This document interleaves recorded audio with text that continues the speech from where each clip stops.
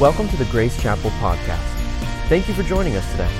We hope you're encouraged and built up in your faith as we dive into God's Word together. Enjoy the message.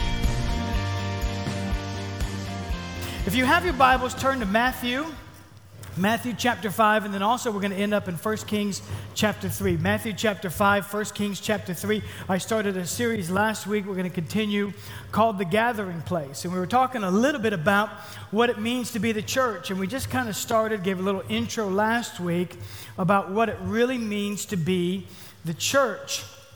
Jesus was having a conversation with his disciples, and he just simply asked them a question. Hey, who does men say that I am? I mean, what's the word around town? And they gave him some answers, and then he simply looked at them and said, but who do you say that I am? And Peter spoke up and got it right for once. He said, thou art the Christ, the Son of the living God. In Matthew chapter 16, Jesus says back to Peter, blessed are you, Simon Bar-Jonah, for flesh and blood hasn't revealed this to you, but my Father in heaven.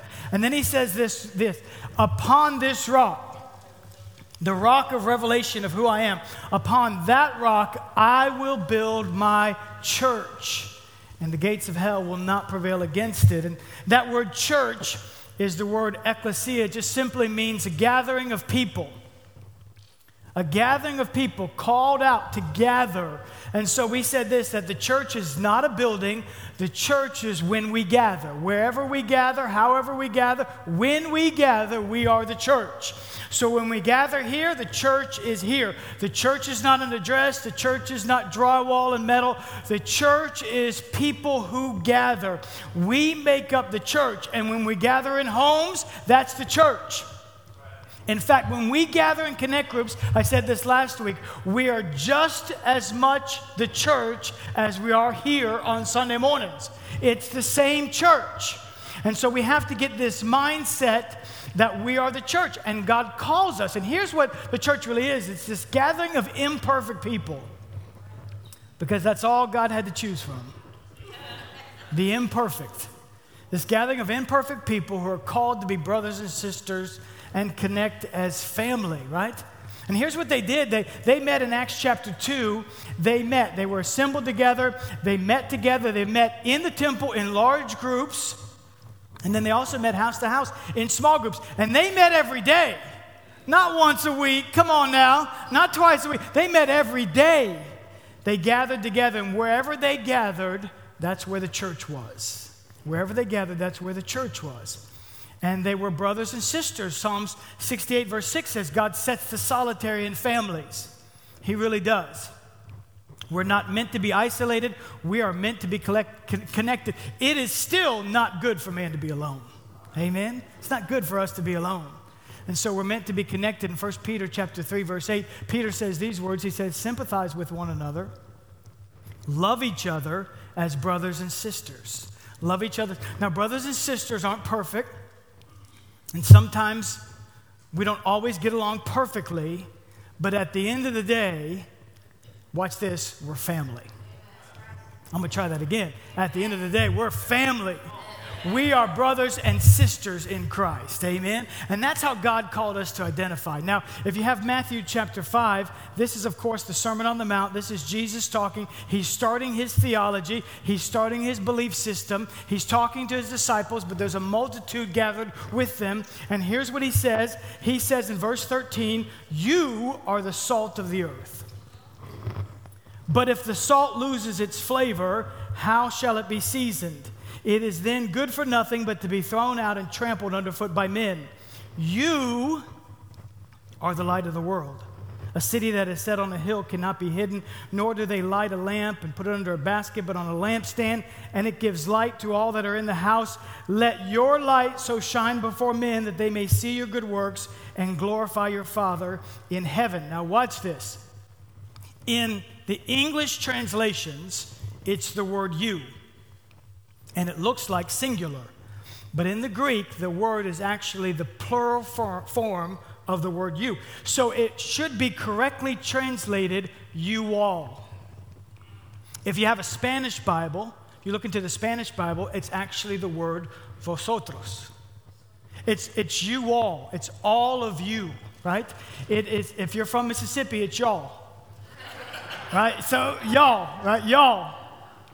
It's you all. In other words, what Jesus is saying, he's saying you all collectively, when you gather together, the church gathered together, the gathering place, the gathering of people, the church gathered together is the salt of the earth.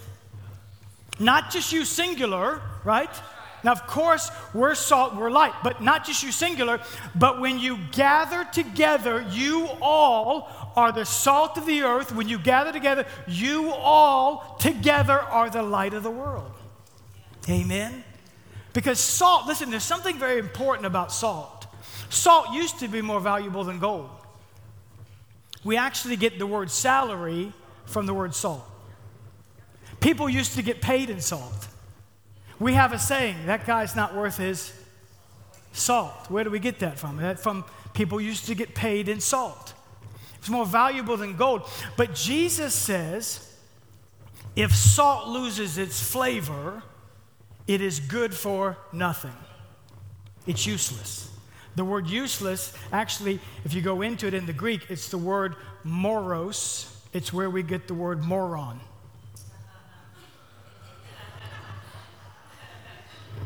So Jesus is saying,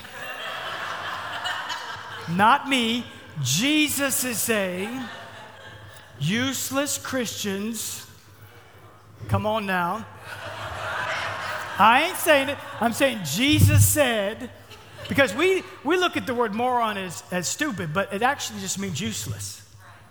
He said, tasteless Christians who have no flavor, there's no distinction, there's no separation. They're just like the world. They've been watered down to such a degree. Watch this. They've been watered down. Their preaching, their gospel, their lifestyle is watered down to such a degree that they've lost any distinction.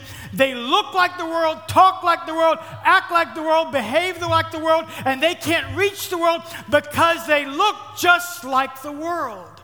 They're tasteless. They're useless. Come on now.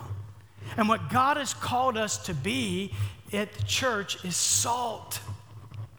To be different. He's called us out, right? Because that's really what the church is. We said, hey, that word means we're called out. We're called out together, but we're called out. We think of division. We think of division as something negative. But can I just kill that sacred cow for a minute? Division is not negative. Division is actually biblical. It's a Bible thing. Watch this verse that most of you won't find on any Pinterest. It's not in any verse of the day, encouraging word. It was never in that little bread of life thing that we got. Where's my people at? You know what I'm talking about? A little verse of the day, bread of life jar that you kept it. Watch this verse, Matthew chapter 10. Let me read this to you. Matthew chapter 10, it says this, do not think that I came to bring peace on earth. I did not come to bring peace, but a sword. For I have come to set a man against his father, a daughter against her mother, and a daughter-in-law against her mother-in-law, which isn't hard. That's easy. That's actually easy to do. Anyway, and a man's enemies will be those of his own household. Whew. Jesus said, I didn't come to bring peace. I came to bring a sword. I've come to bring division. That does not mean he came to bring hate. It just means I've come to establish truth. And truth divides. Did you hear me now? Truth divides. God's actually called us to be separated. We're to be separated from the world. We're not to look like the world, talk like the world, behave like the world. The church is called to be different. We're just called to be different. Because how can we reach them if we look just like them? As a church, we should be separated from the world in our speech, our behavior, and our hope. And Jesus said, I didn't come to bring peace, I've come to bring a sword. Now watch this in 1 Kings chapter 3. If you're in 1 Kings chapter 3, if you have your Bibles, follow along with me or look this up on your phone in the Bible app, or we'll put this on the screen. But it says this. Let me give you a little background first. Solomon is reigning on his throne. He is the wisest man to ever live, also the richest man to ever live. And actually, in this particular verse, he's judging between people who have an issue, a problem that arises, and in this particular case, two women come before him. And so they say to King Solomon, these two women are here, and they're both claiming the same child. But we know the backstory, because the Bible tells us that these two women were sleeping close by. One accidentally suffocated her child, and she took the other child and she switched babies. And so it's now a case of she said, she said. And nobody knows which one to believe. Because one woman is saying, no, that's my baby. The other one is saying, no, it's my baby. And so watch what King Solomon does. In 1 Kings chapter 3, verse 24, it says this, and the king said, bring me a sword. Bring me a sword. So they brought a sword before the king, and the king said, divide the living child in two and give half to one and half to the other. Then the woman whose son was living spoke to the king, for she yearned with compassion for her son. And she said, O my lord, give her the living child and by no means kill him. But the other said, let him be neither mine nor yours, but divide him. So the king answered and said, give the first woman the living child and by no means kill him. She is his mother. Here's what happened. Division exposed to truth. See, here's how truth becomes relevant. Here's how truth becomes front and center right here today. We don't look like the world. We are separated from the world. We don't talk like they talk, listen to what they listen to, watch what they watch, and that's how God divides us, and division exposes truth. That's what Solomon did. He said, hey, divide the baby in half, and then we're going to know who the true mom is. And so that division brought about truth, and the same is true today. It's happening. And we don't divide into camps, and we don't go and retreat into our corner and say, hey, we don't want anything to do with you, and we're just going to be over here, because God didn't call us to be that way. We're not Amish. Although during COVID, I thought, man, that looks enticing. I was like, Cynthia, get your bonnet. We're moving to Pennsylvania. You know what I'm saying? Like, put it on. They got chicken and like vegetables, and we got nothing. And so no. They've taken it to a different place. They've taken it to extreme. They've separated themselves to such a degree that they're not part of the world. But listen, Jesus said this in John chapter 17, verse 18. It says, just as you sent me into the world, I'm sending them into the world. But here's what Jesus does. Jesus takes us out of the world through redemption. Then the Holy Spirit takes the world out of us through sanctification. Then he sends us back into the world by assignment. You are called to reach people. But in our reaching people, we cannot look like them, act like them, talk like them. There has to be distinction. There has to be holiness. We are still called to be separate and set apart. Then we're sent back into the world and say, hey, there's hope. There's hope. And we extend a hand and say, hey, listen, you can come out of the junk. You can get out of the miry clay. You can come out of the dirt. God will clean you up just like he did me. There's hope for tomorrow. Listen, the world is yearning for hope, and they need to see a people who are different. Salt. Salt. Not some watered down. This is why it's so important to support other churches, and I'm so excited to support James and Alexis. Why? Because they're going to a place to be salt and to be light. And listen, they're going into the midst of a dark place. Amen? And we need to be there, right? Because they want to be different. They're not going down there to Clematis and downtown to look just like the world. They're going down there to be a light in the midst of the darkness and shine and say, hey, listen, God can call you out of all that garbage and He can clean you up. He can put your feet on solid ground. He did it for me and He can do it for you. Come on, somebody. Amen. We're called to be salt. We're called to be light. But there has to be division, right? Hebrews chapter 4, verse 12. What does it say? For the word of God is sharper than any two-edged sword. It is living and powerful. Amen? And what? It is a divider.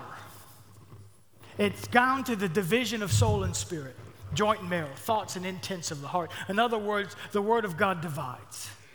Amen? And He's called us to be separate. To be separate. And we need Holy Spirit, gentle, loving conviction. Remember, we just did this series on the mercy of God. And the longer I live, the more gracious I am. I grew up in a youth group, man, we were pretty rigid. If you said a curse word, you were going straight to hell. You didn't pass go. You didn't get $200. You didn't get nothing. One curse word, straight to hell. I mean, that's just the way we grew up. And I did want to be different. My first year as a senior, my first day in school as a senior, I wore a shirt that said, Jesus Christ will change your life. I figure it's all downhill from here, buddy. You know what I mean? Like, I got to live up to this shirt from here on out. But I had friends reject me, and man, I spent years going into the lunchroom, and I'd sit with all my buddies, and they were telling the same stories and using the same language, and it was all this, and all that garbage, guess what? It rubs off on you, man. It just corrupts, right? All that dirt just corrupts. And I started to notice it started to corrupt me. And I thought, how can I reach them if I'm just like them?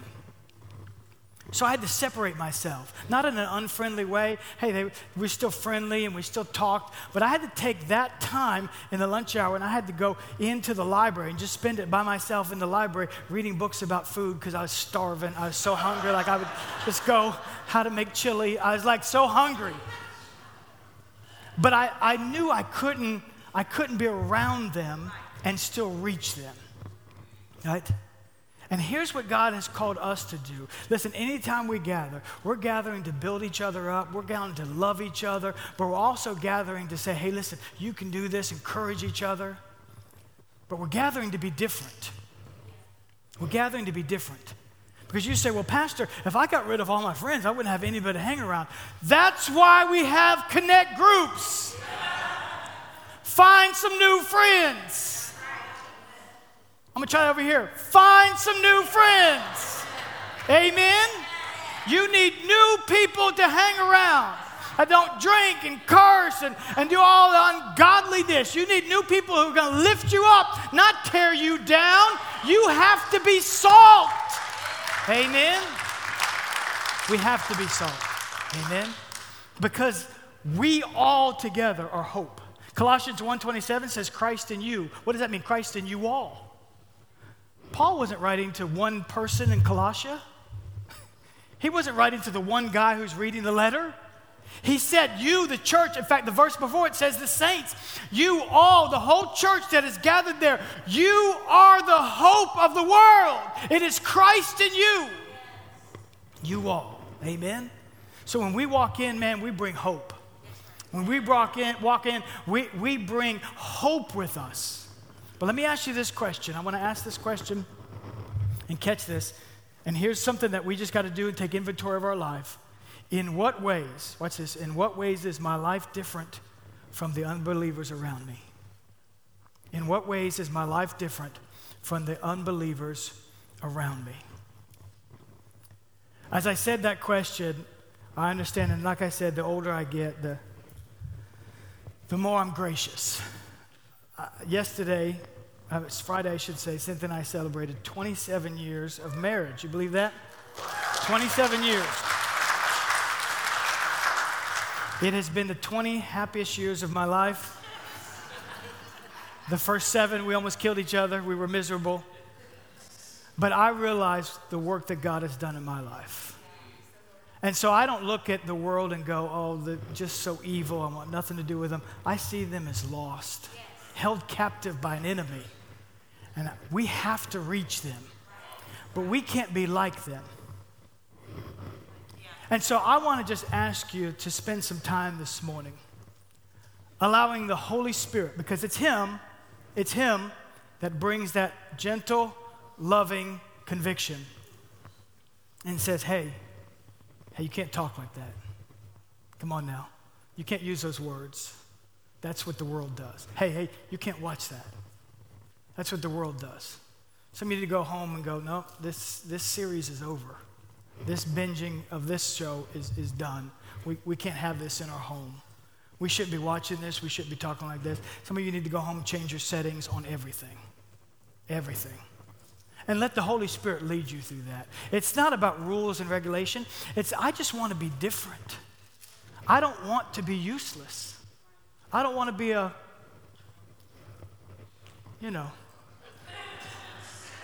ain't going to say it. I'm not going to say it. You're not going to get me to say it. Jesus said it, not me. All right? I want to reach people. Amen? But as a church, we have to be salt. Can I get you to do this? Would you bow your heads? Thanks for joining us. And thank you to our Grace family who have been generously giving into this ministry. For more information about our church, please visit gogracechapel.com and give us a follow on Facebook or Instagram with the same handle @GoGraceChapel. Thanks again for listening. God bless you.